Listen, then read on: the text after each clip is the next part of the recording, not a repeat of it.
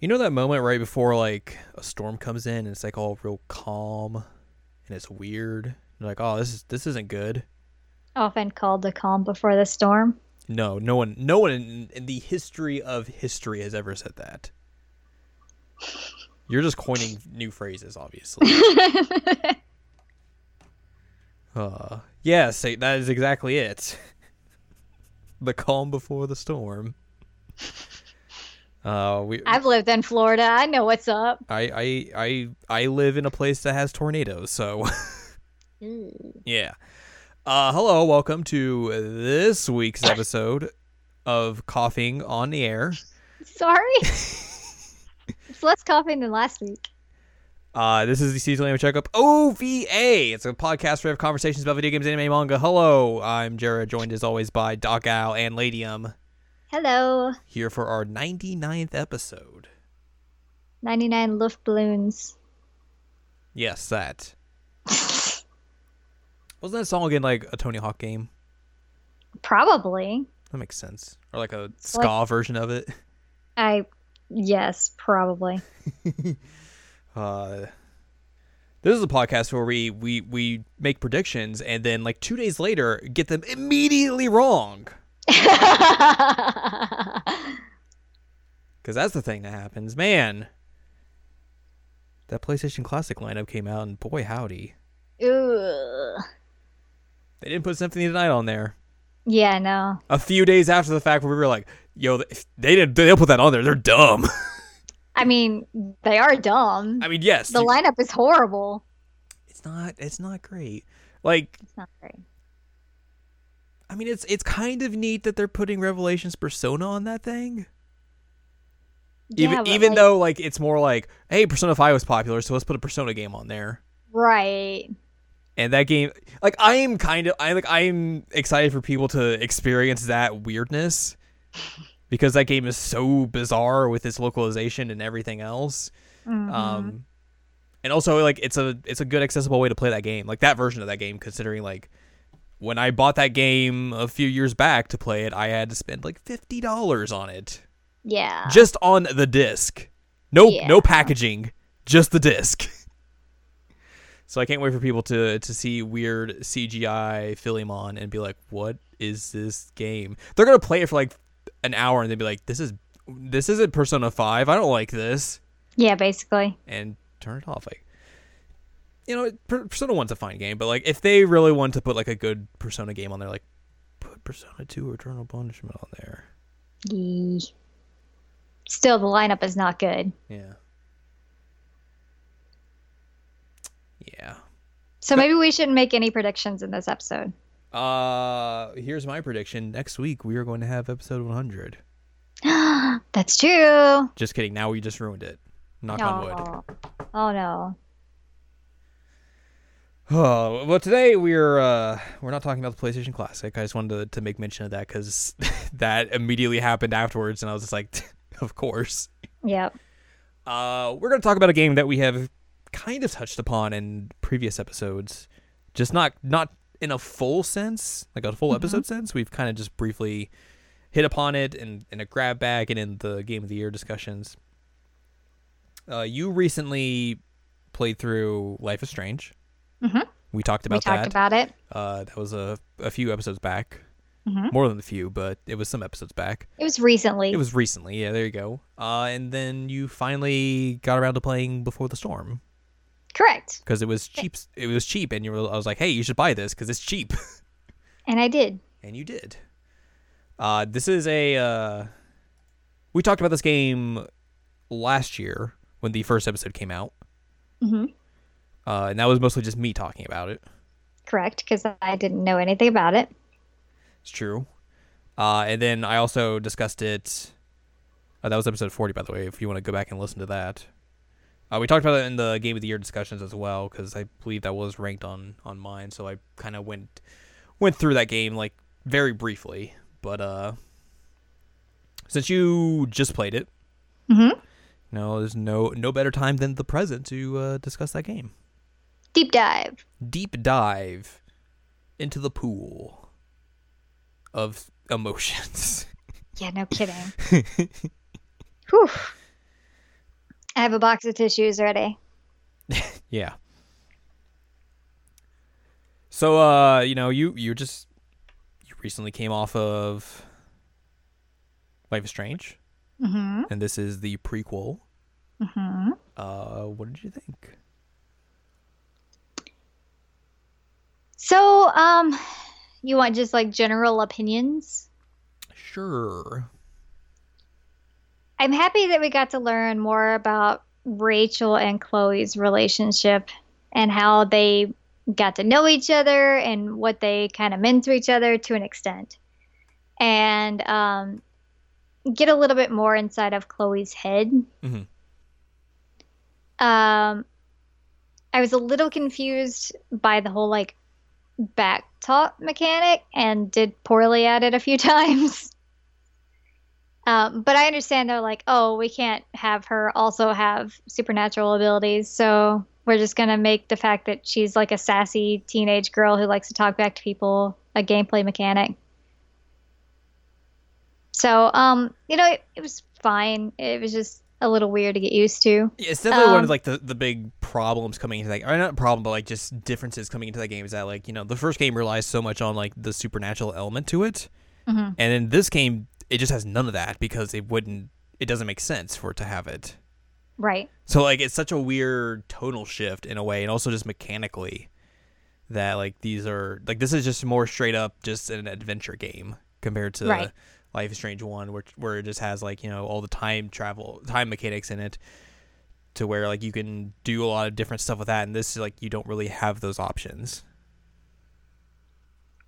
Yeah, it's different. I mean, I think it works. It was just I'm not good at it. I am not a sassy teenager who likes to talk back to people. It definitely like I struggled with those as well when I played through the game, so like I completely understand where you are coming from, and I think it helped more that like we could put two brains together on those and Yeah. get our way through those. More so than like if it was just like, because like when I was by myself, I was like, oh god, I gotta go. What do I do? What do I do? What do I do? What do I do? Pressure.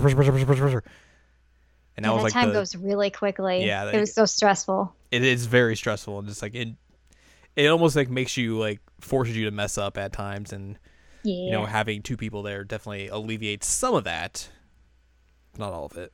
Not all of it.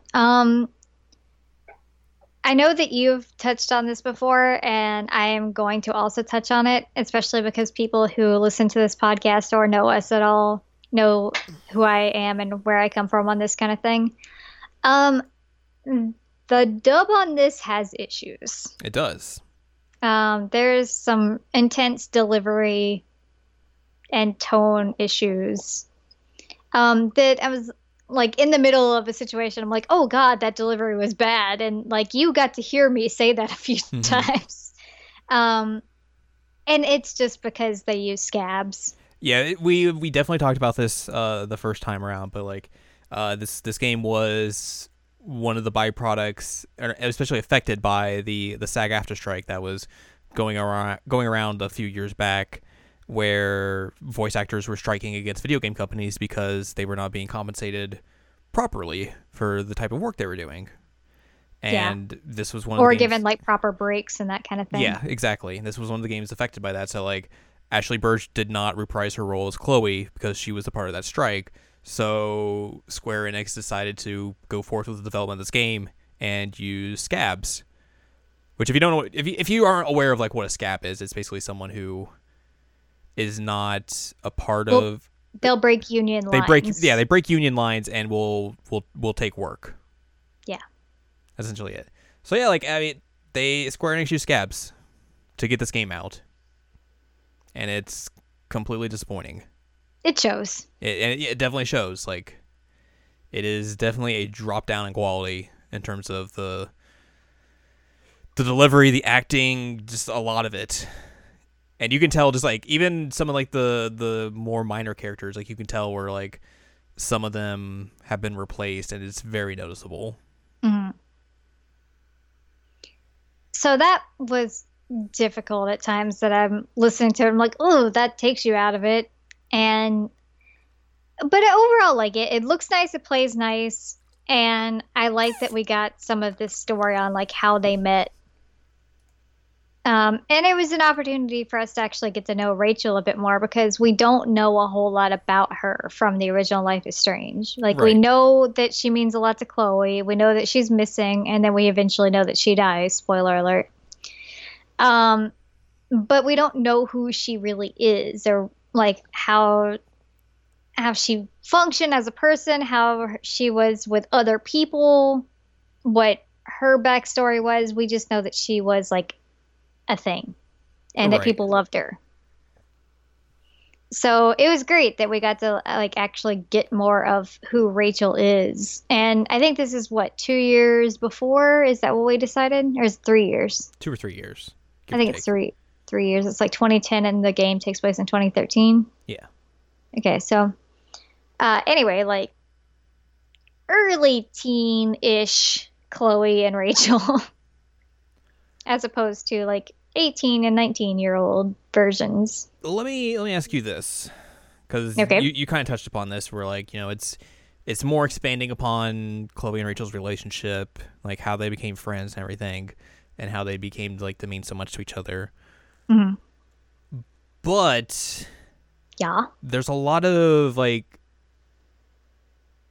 things they add to the story for dramatic effect that you could say Hmm. that aren't addressed at all in the original Life is Strange, such as Like the fire. like the whole fire thing, Chloe's run in with that super duper shady drug dealer, everything Getting about Rachel's stabbed. parents and all that sort of stuff, that whole drama.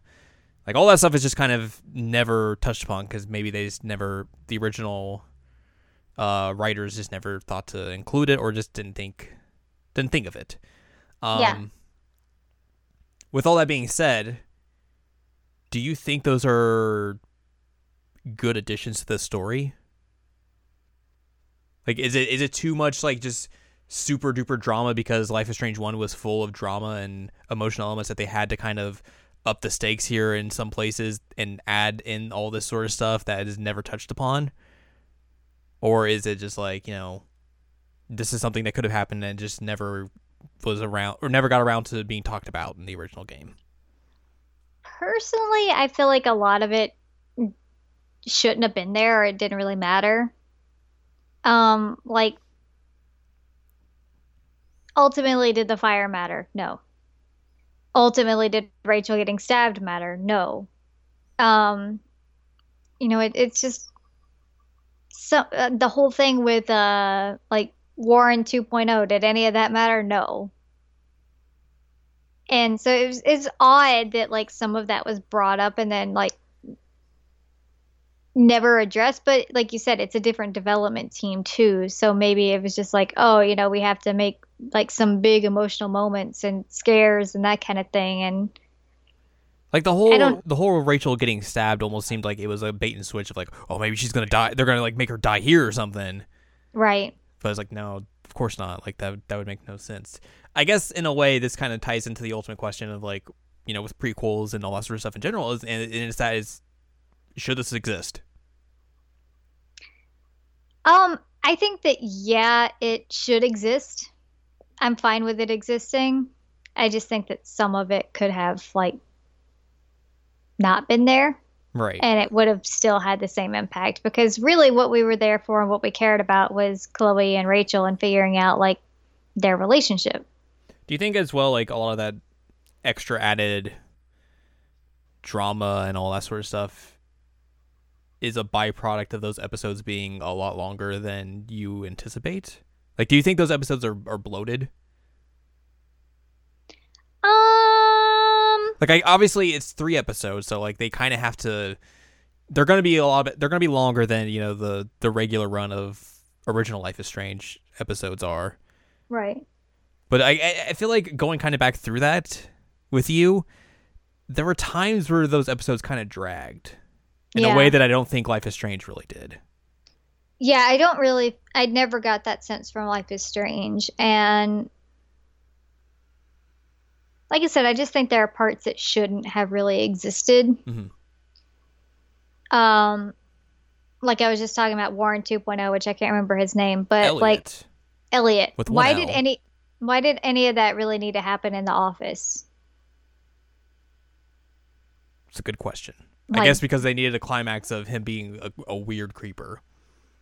right, but like we got that vibe from him already from like going into his room and some of the things that he said and like the same kind of thing that Warren did. Like we got that creepy vibe off of him too.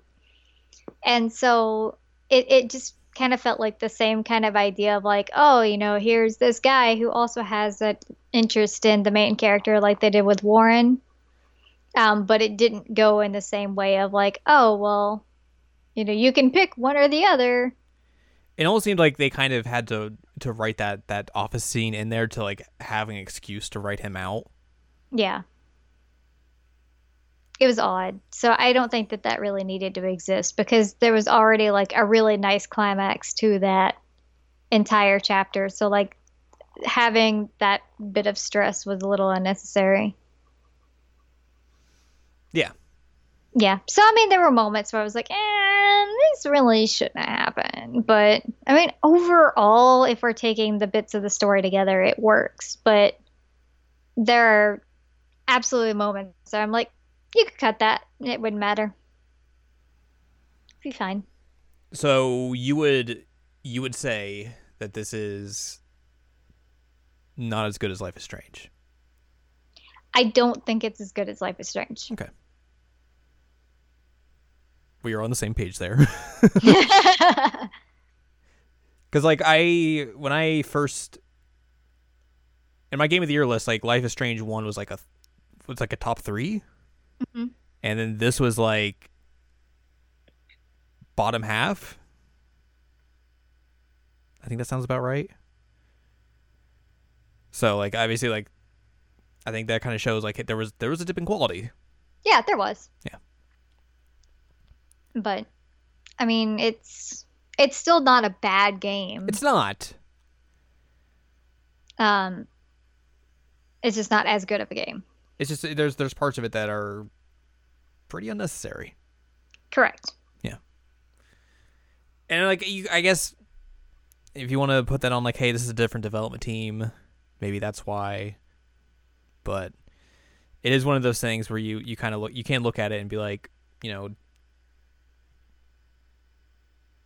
obviously the main point of it is like we're going to further explain the Chloe and Rachel relationship, but outside of that, is there much else to show for it?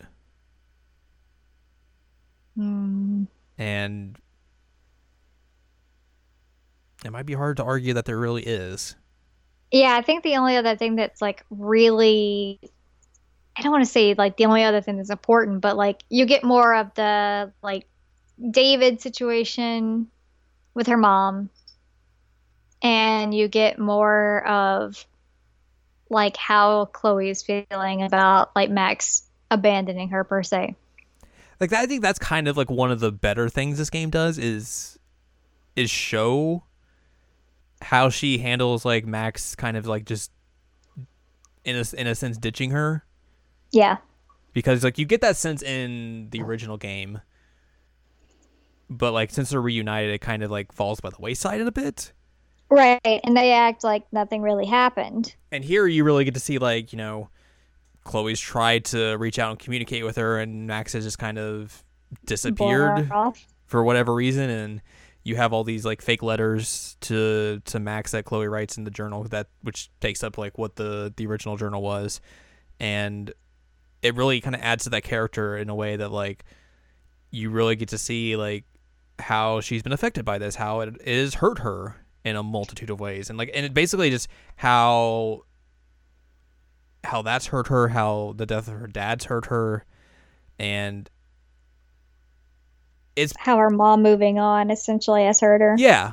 Like if there is like one of the more positive things about this game is that like it really does a deep dive into Chloe as a character in a way that like I don't think original Life is Strange does as well. Correct. Because you really get to see like just like the inside of her psyche. And I mean, even something as simple as like seeing that Chloe has tried to text Max a few times, and like you'll see that Max took like 2 weeks to get back to her, and then it was like one word or something like that. Like just seeing the attempts there, like you can understand how that would hurt. And like even like And the first journal page is like her attempting to write a letter, and then at the end of it being like, can't. yeah, I can't send mail these. this. Which kind of sets off everything else, but like yeah, it's very interesting, and even like just the strange dream sequences she has about her dad, really, Ooh, yeah, really hits home of like she has issues. issues and some problems that people aren't taking the time to address. Correct. And she's having to deal with them in whatever way she can, and that's basically by smoking the one weed and The lashing one out at weed. everyone. Yes. Because And then eventually, like, putting all of her hopes and dreams onto Rachel. Because like everyone basically, I mean, obviously we know that she becomes like this super sassy and kind of attitudinal teen, but like everyone just basically blames her for having an attitude and doesn't like try to go like, okay, why does she have this attitude? Like, what is causing her to lash out like this? It's just like, oh, you're a teen and you're being kind of shitty, so obviously this is all your fault. We can't help you, and all that sort of stuff. Right. But yeah. I don't know where I'm going with it from there. So No, but I mean, you're right. Like, it's just more of what is going on in Chloe's head and what leads to the Chloe that we know. Mm-hmm. It's important. It is. And I think, like I said, I think the way the game does this is one of the more positive things that it does in allowing you to like fully understand all of that, to truly get to like where she is in the first game and be like, okay, I understand like why she's so confrontational, why she at times like just doesn't trust Max. Like it makes more sense now of why when in like the second episode you take that phone call from Kate and she gets super off about it. Yeah. Because she's like, oh well, she's gonna abandon me again or something like that. She has like, because she has such deep rooted trust issues and all of that. So it really does a good job of contextualizing her as a character. Yeah, I agree. I still think that Chloe's a little insufferable in Life is Strange normally, but that's fair. That's a common complaint. I understand more of why she is like the way she is. Right. But I mean, it makes sense because we've seen here, you know, she feels like her dad left her, which, I mean, he didn't really have a choice, but she feels that way. She feels like her mom is picking David over her. She feels like Max picked her Seattle friends over her. Like, it's kind of a common thing with her is that people choose somebody else besides her. And when Rachel comes along and chooses her, she's like, it's like Rachel's her savior. And then Rachel chooses other people. And then Rachel chooses other people and dies. Yeah. Which breaks her even more. Right. Does not help. No.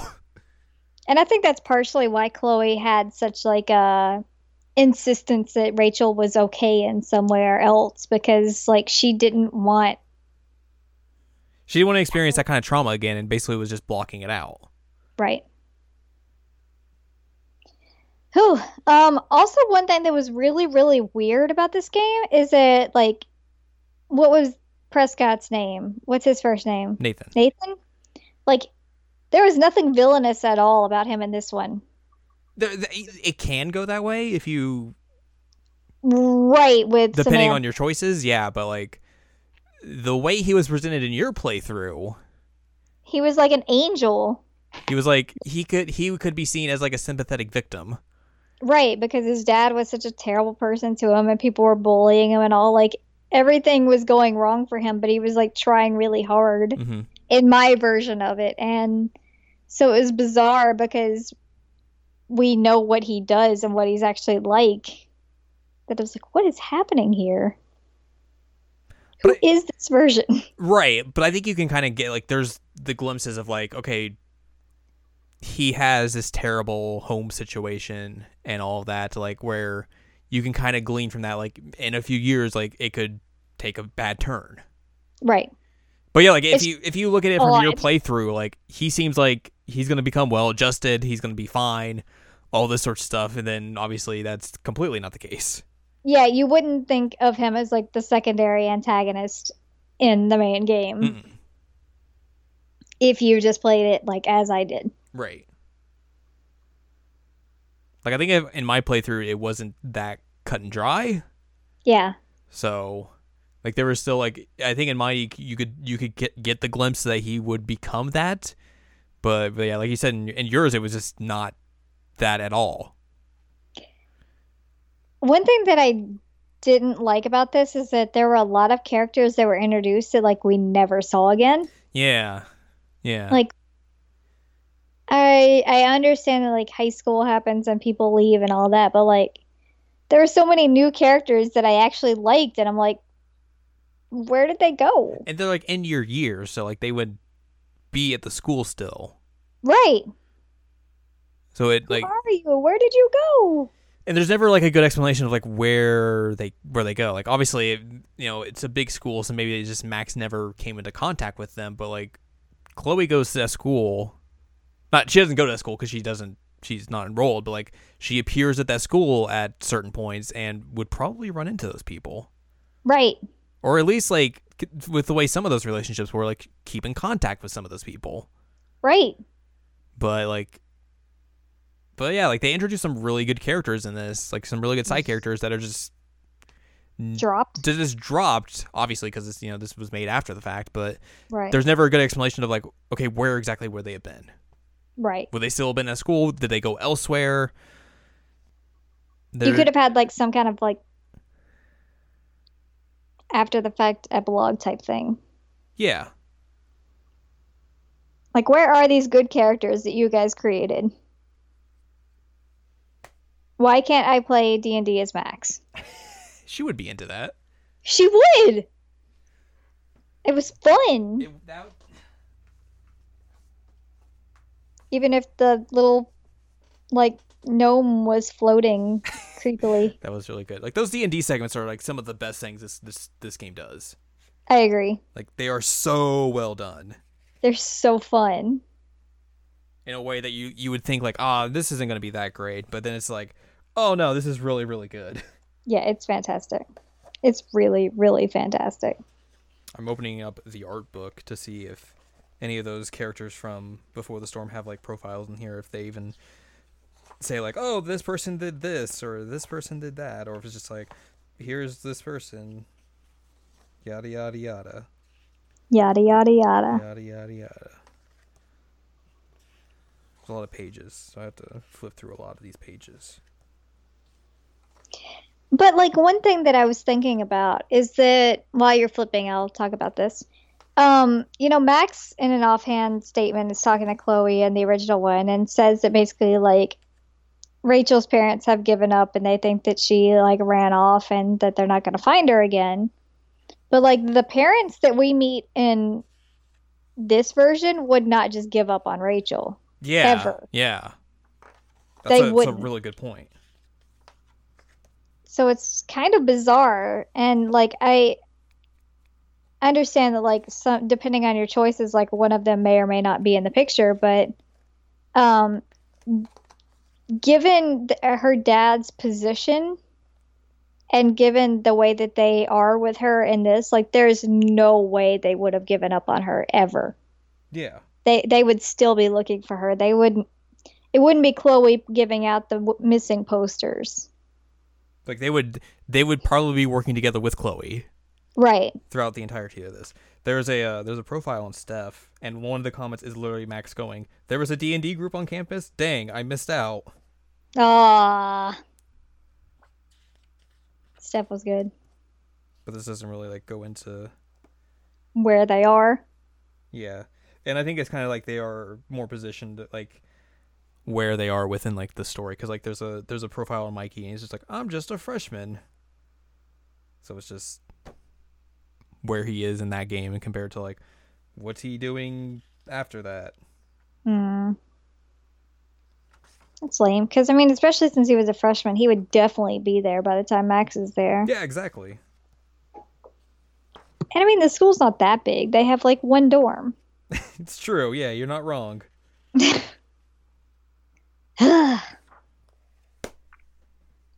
make me like people and then take them away from me. How dare they? It's very rude. It is. Gotta put this slipcover back on the book. It's very important. It is.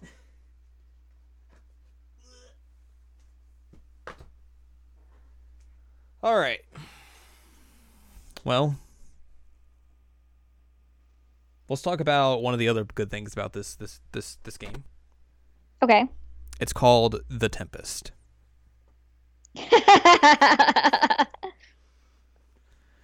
The Tempest is amazing in this. It really is. It's so funny. Like, just the idea of having an adventure game where you have to go on stage and perform in a play is really good, but also that it's just The Tempest is also just fantastic. It's really good. It really is. And so, like, you have all this lead up to, like, The Tempest is going to be performed, and, like, you have choices in the second chapter of whether or not Rachel can perform in The Tempest as her role, and Chloe ends up in it, and it's genius. Because the entire time she's like, I don't know if I really want to go to that. It sounds kind of dumb. Like, why would I even want to even see that? And then Rachel's like, just coming out and watch. It's fine. And then she shows up backstage before the show to hang out with Rachel for a bit. And then like one of the castmates can't come because the fire has blocked off some of the roads, so she's gonna be late. And they need someone to play Ariel.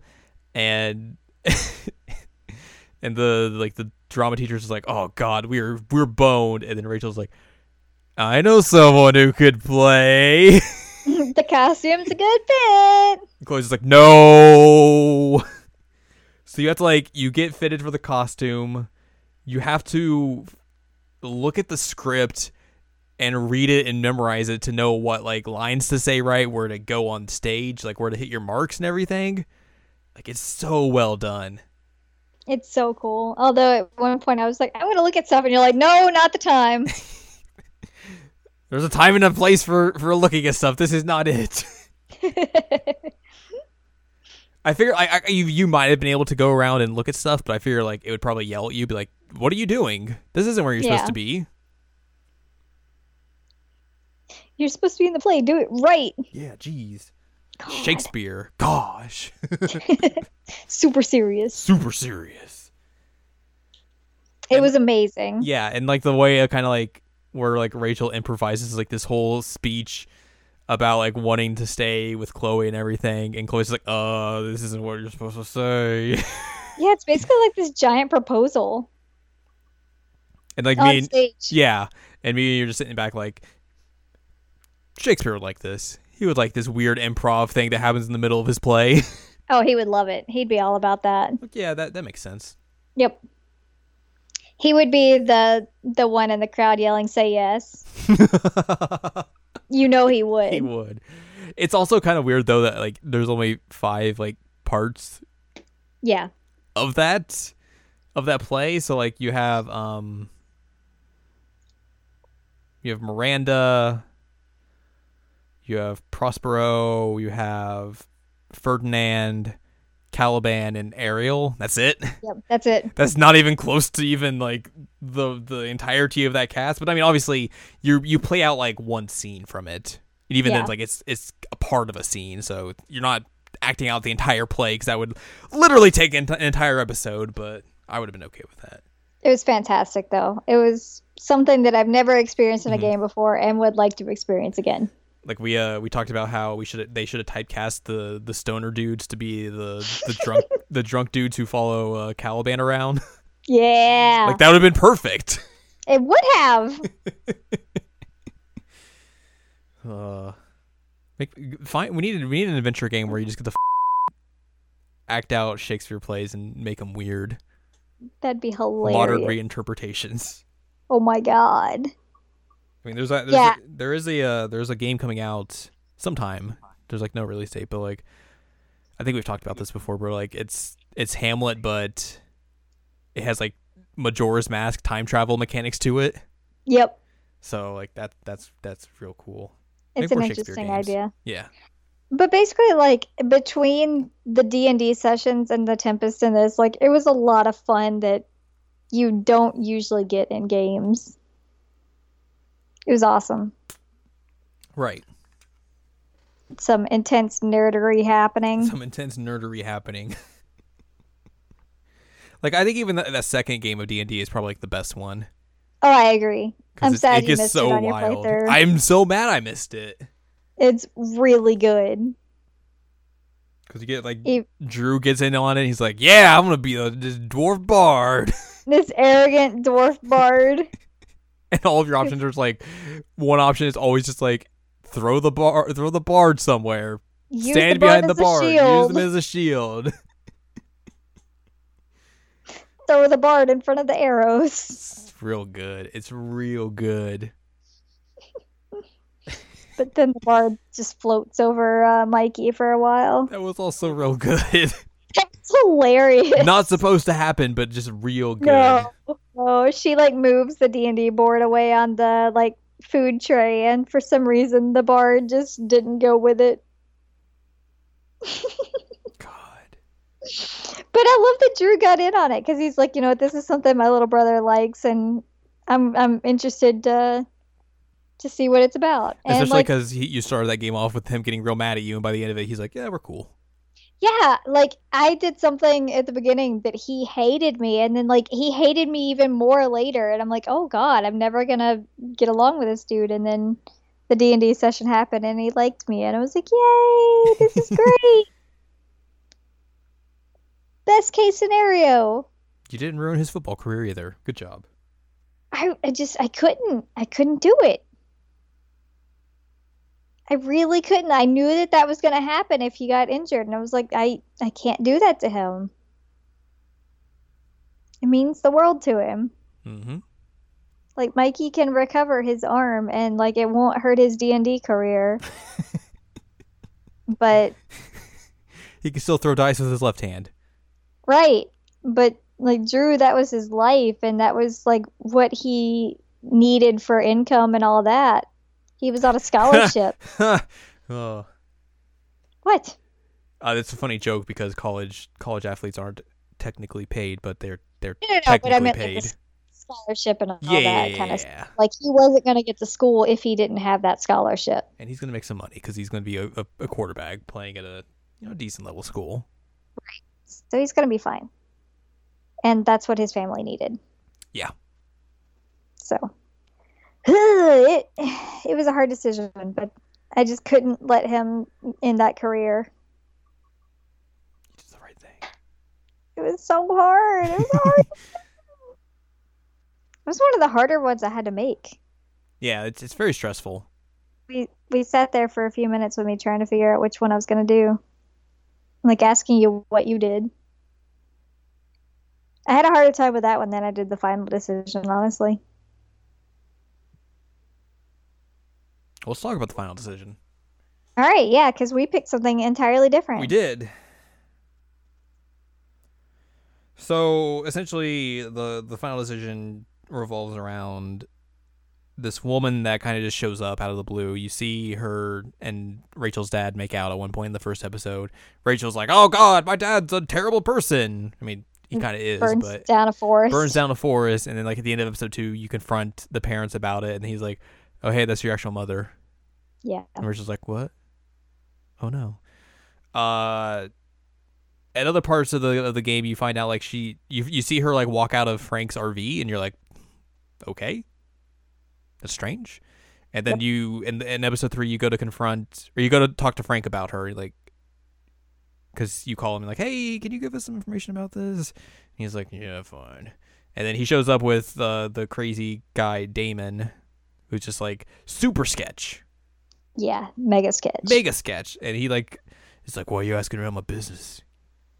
Get out of here, kids. I got a knife. And that's where he stabs Rachel and everything because she bonks him on the head with a wooden 2x4.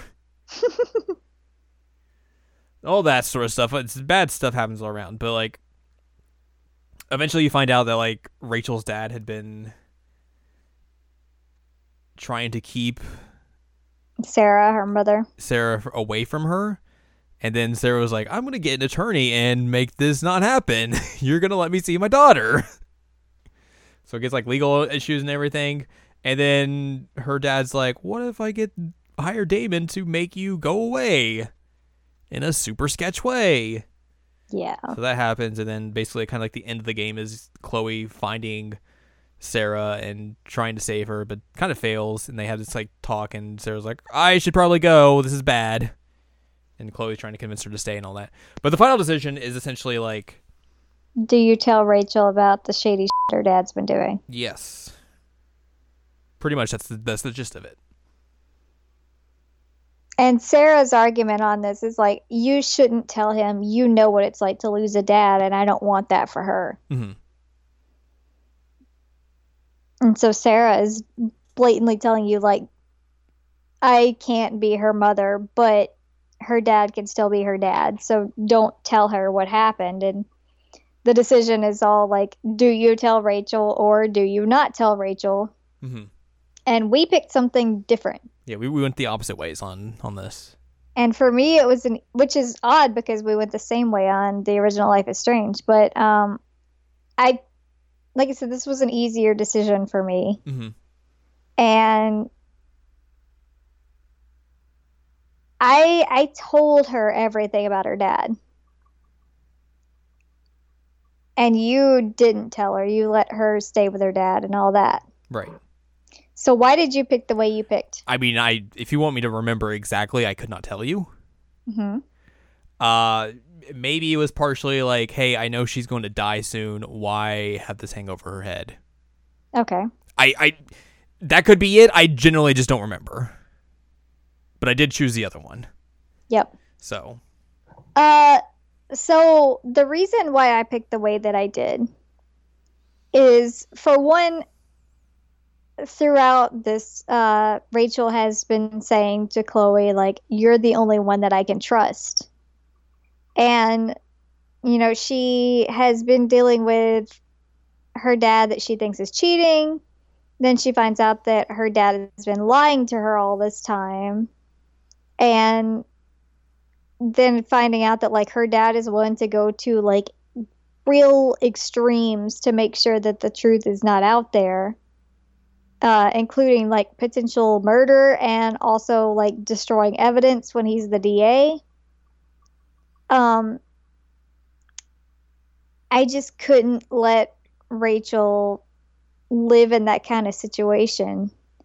And I didn't want to break that trust with her. Yeah. Because with her repeatedly telling me, like, you're the only one I can trust, I felt like Chloe breaking that is really unfair. And it would be out of character for her. Because, like, Chloe does know what it's like to lose a dad. But, you know, there's this whole thing that she has a conversation with her dad in, like, one of her dream sequences that she's like, did you ever lie to me? And, like, you can have him respond in different ways depending on your choices. But essentially the whole idea was he's not going to tell her if he did because he's not there. Right.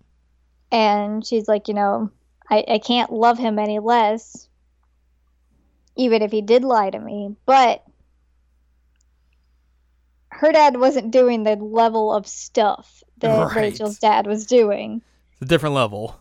Right. And I feel like if Rachel knew that her dad tried to kill her birth mother without her actually, like, knowing her mother at all, like, getting the opportunity to even speak with her, that would just be unforgivable to her.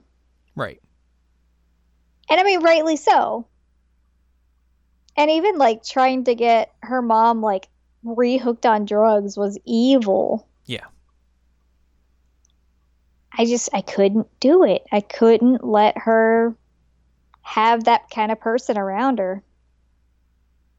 And I mean, she did get, like, another 3 years of life post this. So, you know, it wasn't like an immediate death. Yeah. And so it was like 3 years she'd have to deal with her dad. Yeah, I think that's entirely fair. Like, there's nothing I can like argue against your logic for this. Like, I just genuinely don't remember why I went that Why way. you? Yeah, I remember like that. It was like I struggled with it, Yeah. so it wasn't an easy decision for me. But like I went the other way than you did. And it's really hard to watch like the cutscene afterwards because you can see Rachel tell him like you get away from me and like doesn't want anything to do with him, but she stays in the house. So that's something that I'm not quite sure of. Like, does the dad go to jail?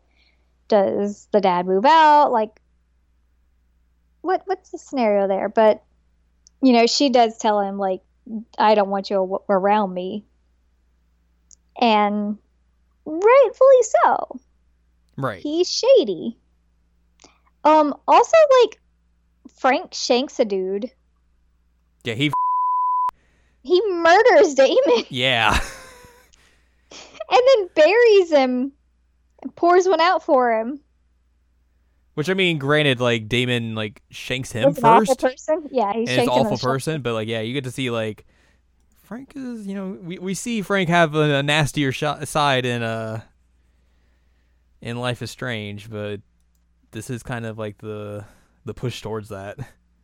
Yeah, we learn, like, yeah, Frank is definitely capable of some not nice things because, like, he eventually becomes, like, your ally depending on your decisions, and like, we know that he's not the greatest of people, but, like, knowing that he's capable of this is an interesting twist, really. Yeah.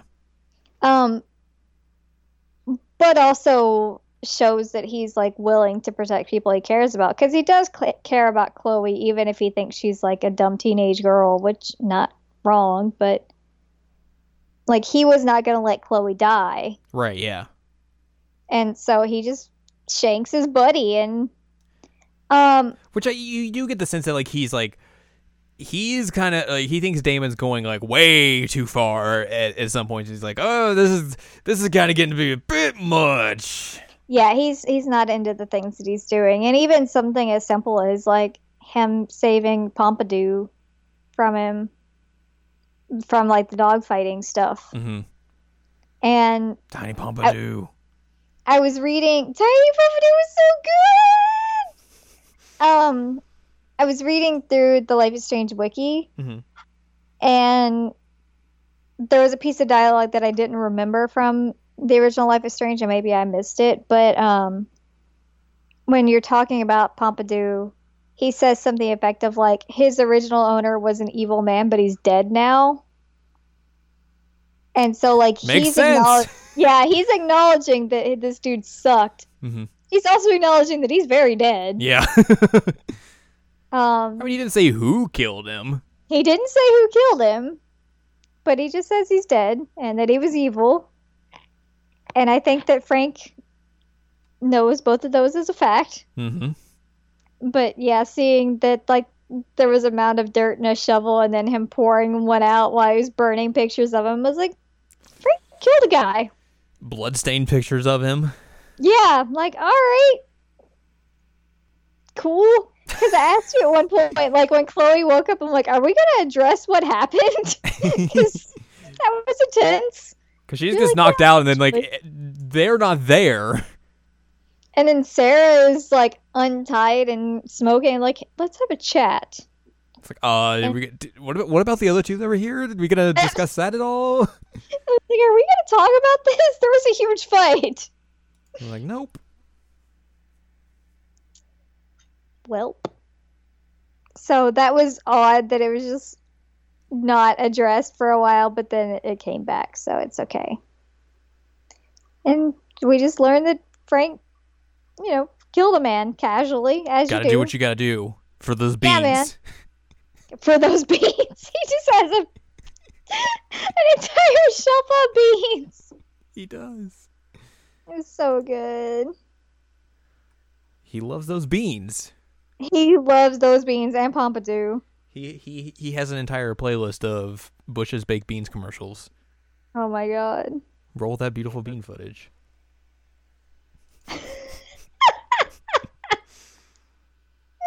Oh my god. Can we make Pompidou the new Bush's Baked Beans dog? Yes. Okay. I'm glad we could come to this understanding. Pompidou as a puppy with the hot dog man was It amazing. was real good. Pompidou and Frank like trying to figure out like, do puppies eat steak? How do I make puppies eat steak? What do puppies eat? Why is my puppy peeing on the floor? Going on like dog help websites. It was so funny. And the lady was like, well, if you wouldn't yell at her, and he's like, I'm not yelling at him. I'm doing this. Why is my dog peeing on the floor? Well, if you wouldn't yell, I'm not doing that. And finally, it's just him like bashing on the keyboard. It's really, really good. So we got some more into Frank too as a person. Yeah. The one thing that I guess is a little tragic to me is that this is like the beginning of Rachel and Chloe's, I guess depending on choices, either friendship or relationship, but we don't see like what leads to Rachel like hooking up with Frank, supposedly doing drugs, eventually hooking up with Jefferson, like what leads Rachel down that path? Well, she doesn't necessarily hook up with Jefferson. It's Nathan. Yes, she does. Isn't it like Nathan brings her? Mm-mm. It's Jefferson. Because there's like rumors throughout the school, like she's been sleeping with Jefferson, and then there's a letter, in the clubhouse that is like all about him, that she doesn't want to give Chloe. Shows how much I pay attention. Whoops. Yeah, she boinked Jefferson, and then Nathan was like enthralled with her, and like that was the sense of jealousy. So he's trying to impress Jefferson. Right. Rejection, yeah. So like things happen in between this game and actual Life is Strange, and you're just like, you don't get a sense of like where, like what happened, right? And I would like to know what happened. Yeah, because like the only real thing you get is like a tie to those games is, or to that game I should say, is like the photo booth thing. Mm-hmm. Because that is shown in the original game, and then the final scene you get. Right, which you said was controversial. Controversial? And I don't understand why. Because people are dumb. Yeah, I mean, like, we know that happened. Why does it matter if it's shown or not? Some people just want a happy ending. But it's also a good reminder of, like, hey, you got through all this stuff, but also, like, she dies in a horrific way. These choices will have consequences. Right, that leads to the original game. Yeah. And there were a few times that, like, we were talking with Chloe in, like, the original game and then the bonus episode, and there were moments where I was like, ugh, because I know what happens to her in my playthrough. Well, in everyone's playthrough. Well, no, because in some playthroughs, she survives. Yeah, you're right. But most playthroughs. Yeah. Or so if you're one of my friends, you accidentally do the wrong choice, and you're like, oh, God! Oh, God! How do you accidentally do the wrong choice? He misinterpreted the language of it, and he was like, okay, well, we have to sacrifice Chloe, and then hit save Chloe, and I was like, oh, whoops. And had to reload and do that entire thing again. Oh, no! Like, he sat through the one ending, and then just went back and redid the last choice again. Yeah. That was real good. That's gotta hurt. But yeah, like there were some people who saw like the ending cutscene of this where it is it's the dark room, right? And we're like, well, why would they do that? It makes it so bad. It's hurtful. It's all this sort of stuff, and it's like, yeah, that's how things go. We know she's gonna die. Yeah.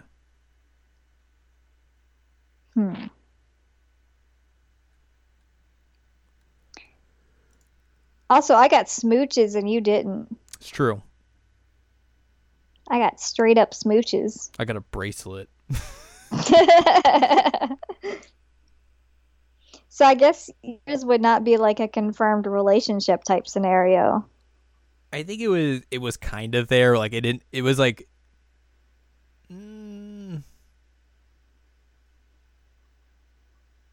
not as explicit, I guess, as how yours was. I got to make out with her on the street. You did. while Ash fell. Yeah, that was weird. That fire thing was so unnecessary. Yeah.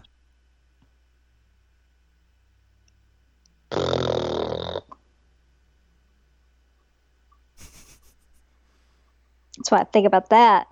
Fire. Done. I don't like fire. But also it just narratively was nonsensical. Also dumb. I have something I was gonna say. What were you gonna say? Oh. One, the dad flashbacks were really hard, but two, they were weird. They start off as like kind of normal. Ish. And then by the time you get to like episodes 2 and 3, they just go off the rails. Like him on the stage during the Tempest play and then like getting hit by the car. Mm-hmm. I was like, what is happening? And then like the thing with like the bird pecking at his face and it's burned, and I'm like, ah! They get real messed up real quick. Yeah. Ugh. It was hard. It was hard to deal with. That was, because that was one of the things I had like warned you about. I was like, so these things are in there, but they get like they start, the first one's kind of normal, then they just get progressively weirder and weirder, and it's upsetting in some ways. Yeah. Well, and like her sleeping in the car was also very upsetting. Yeah. So upsetting you yawned. I got like 5 hours of sleep last night. Don't blame me. It's fine. But it was really, really hard to deal with like her finding the car and all that. Mm-hmm.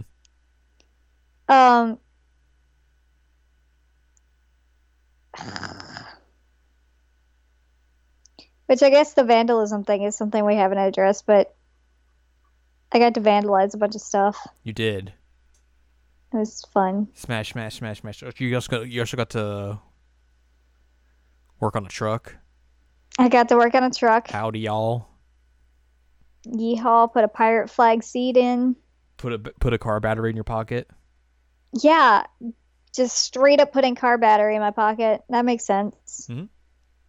And also like installing it and stuff without any like proper equipment. Not a good idea. No. You would die. Probably. So, I mean, overall, it was good. There were some issues. We're going to talk about the bonus episode too, right? Yeah. Because we got the bonus episode. I was worried that I wouldn't because I bought it used, but they don't send the boxes out when they send the used ones, so I got the box, and I got the code. Yep. And so I got the bonus episode. This didn't come out until this year, like a few months into this year, so like we haven't had a chance to talk about it at all. Okay, so this is brand new content. Brand spanking new. I think we kind of talked about like what it was going to be about, but like not like we haven't talked about it since then. The bonus episode was another prequel, a double prequel, set on around the time Max is about to leave to Seattle, and it's like the final time her and Chloe get to hang out. Yeah, when they're like 13. Mm-hmm. Also, this is notable that like this episode in particular has like all the original voice actors and actresses like in it. Yep. So like automatically, it's a bump up in quality. It shows. Yeah, it definitely shows. So like that's definitely one of the good things about it, and also it's like it's the last time you get to play as Max. Yep. Because obviously she's in this, and that's who you get to play as. So, but yeah, it's kind of like one last hurrah for this story and these characters, and you get to see like Max struggling with the fact that she's moving to Seattle. She hasn't told Chloe about it yet, and Chloe keeps kind of distracting her with like, let's do all this stuff first. Let's do this pirate adventure because we found this map and everything and this whole tape and that told us about this. We're gonna find this buried capsule and all that sort of stuff.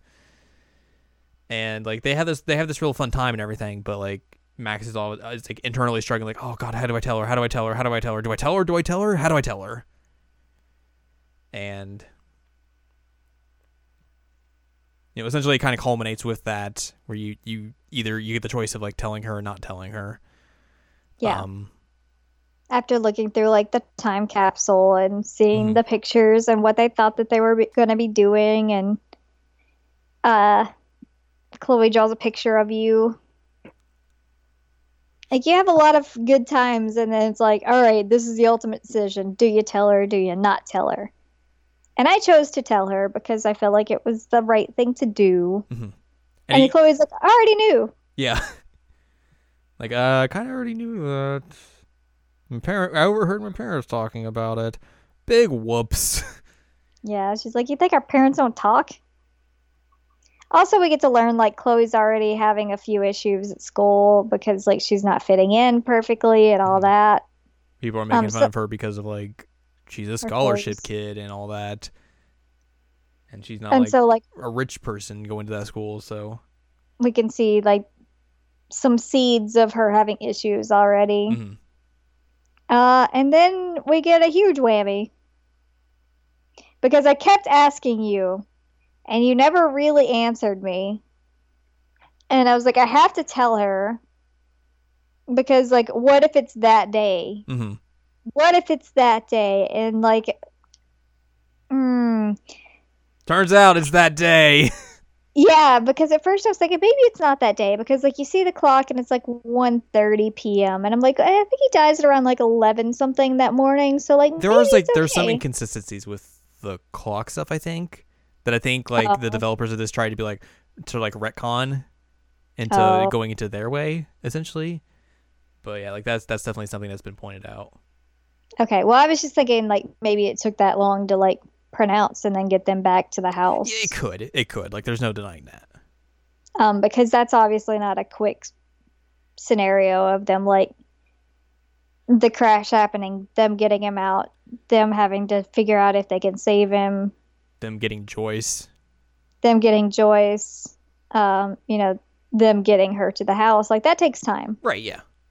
So it is possible that it's still consistent, but true. I kept thinking when I looked at the clock, I'm like, maybe it's not that day. Maybe it's not that day. Maybe it's okay. But then I was thinking, if it is that day, I can't just, like, leave it like that. So I told her, and then the door opens and there's Joyce and there's some cops. And I'm like, it is that day. You're like, oh, it is that day. And, like, it's in terms of, like, sound design, the way that they pulled this off was really fantastic to me, because the sound kind of, like, cuts in terms of the, like, speaking, but you can still read what Chloe's saying with her mouth, and she's, like, saying, like, dad and then no and that kind of stuff. And so you can get, like, the emotion there without the actual voices. And oh man, like, we have the friggin' cemetery scene where Max is, like, driving away with all their stuff. Like, she's moving that day. Yeah. Ugh. And then you told me that, like, if you don't tell her, that she finds out via the tape that's in her room from Max. Yeah, so, like, after the funeral and everything, like, Chloe goes back home and she sees, like, there's a tape in the tape player, and it's just like, it says, I'm sorry on it. And essentially, with the way you went, where if you tell her before, she basically just, like, she makes this tape to try and, like, help Chloe, like, just try and console her, knowing that she's not going to be there. And she's like, hey, look, I'm sorry. Like, I hate that I have to leave now. But, like, I know it's when you need me the most. Yeah. But, like, we'll stay in touch. We'll write. We'll call each other. Like, it's going to be fine. Like, we're not going to, like, just completely fall apart, which obviously is, we know that does happen. Yeah. But the other scenario, if you don't tell her, is that, like, she tells her on the tape. It's like, sorry, I had to go to, I forgot to tell you, I wanted to tell you, but I just couldn't. But we're going to Seattle. All right. Sorry. Ugh. Just rough. That's rough. Yeah, that's really rough. And you already see, like, tensions between Chloe and Joyce at the funeral as well, because Joyce, like, goes to Chloe and tries to hug her, and, like, Chloe pulls away, and then Joyce breaks down. And so, like, you can start seeing these issues that Chloe has in both Before the Storm and then eventually the actual game, that like you can see where they're starting here. Mm-hmm.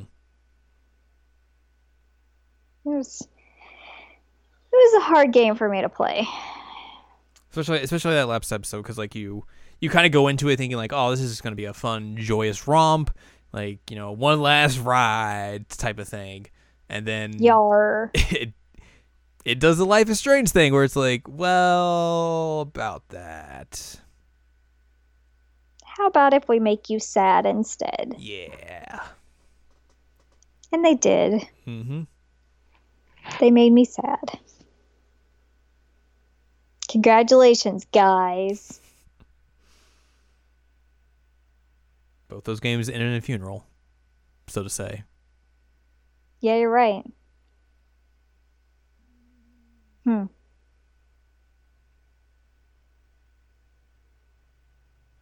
Poor Joyce. Yeah. No kidding. Yikes. Whew. So anyway, now you've made me feel a whole lot. That's what I do. Yeah, no kidding. I guess eventually I'll have to play the second one so I can feel on that one too.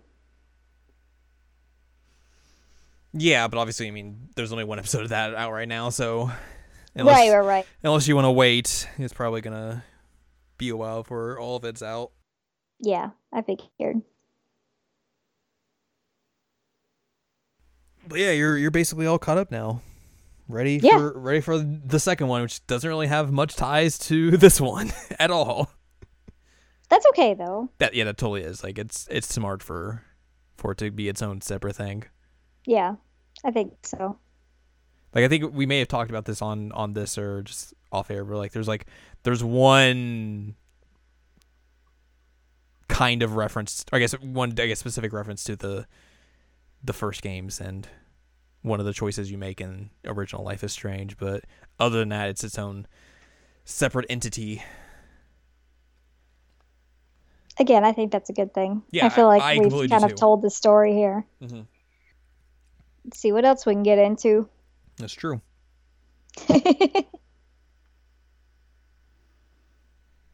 But we have witnessed the calm before the storm, which really wasn't a calm. No, wasn't calm. It was just before the storm. Yep. Still rough. Still very rough. Do you have any final thoughts, or should we? No. I think I'm good. Okay. There you go. We did the one weed. We did the one weed, yes. Always do the one weed. So that's going to wrap this episode up then.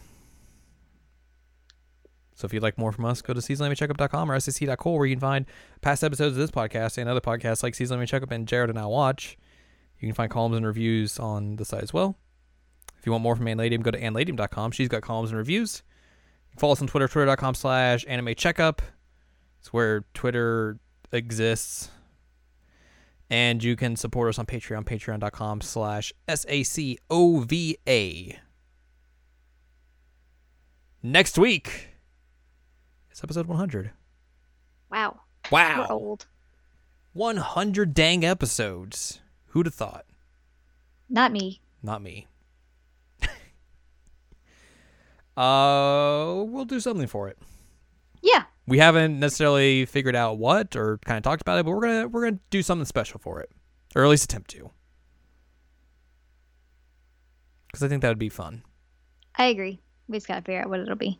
The episode 100 big blowout extravaganza celebration spectacular. Sunday. Oh my god. So yeah, come back next week and we'll have some fun. We'll do some stuff. I don't know. It'll be something. Hey, don't get on the desk. Yeah, don't get on the desk. Oh my god. Don't get on the desk as you listen to the end of this episode. Oh my god. Don't celebrate the end of this episode by getting onto a desk. This is my life. It's strange.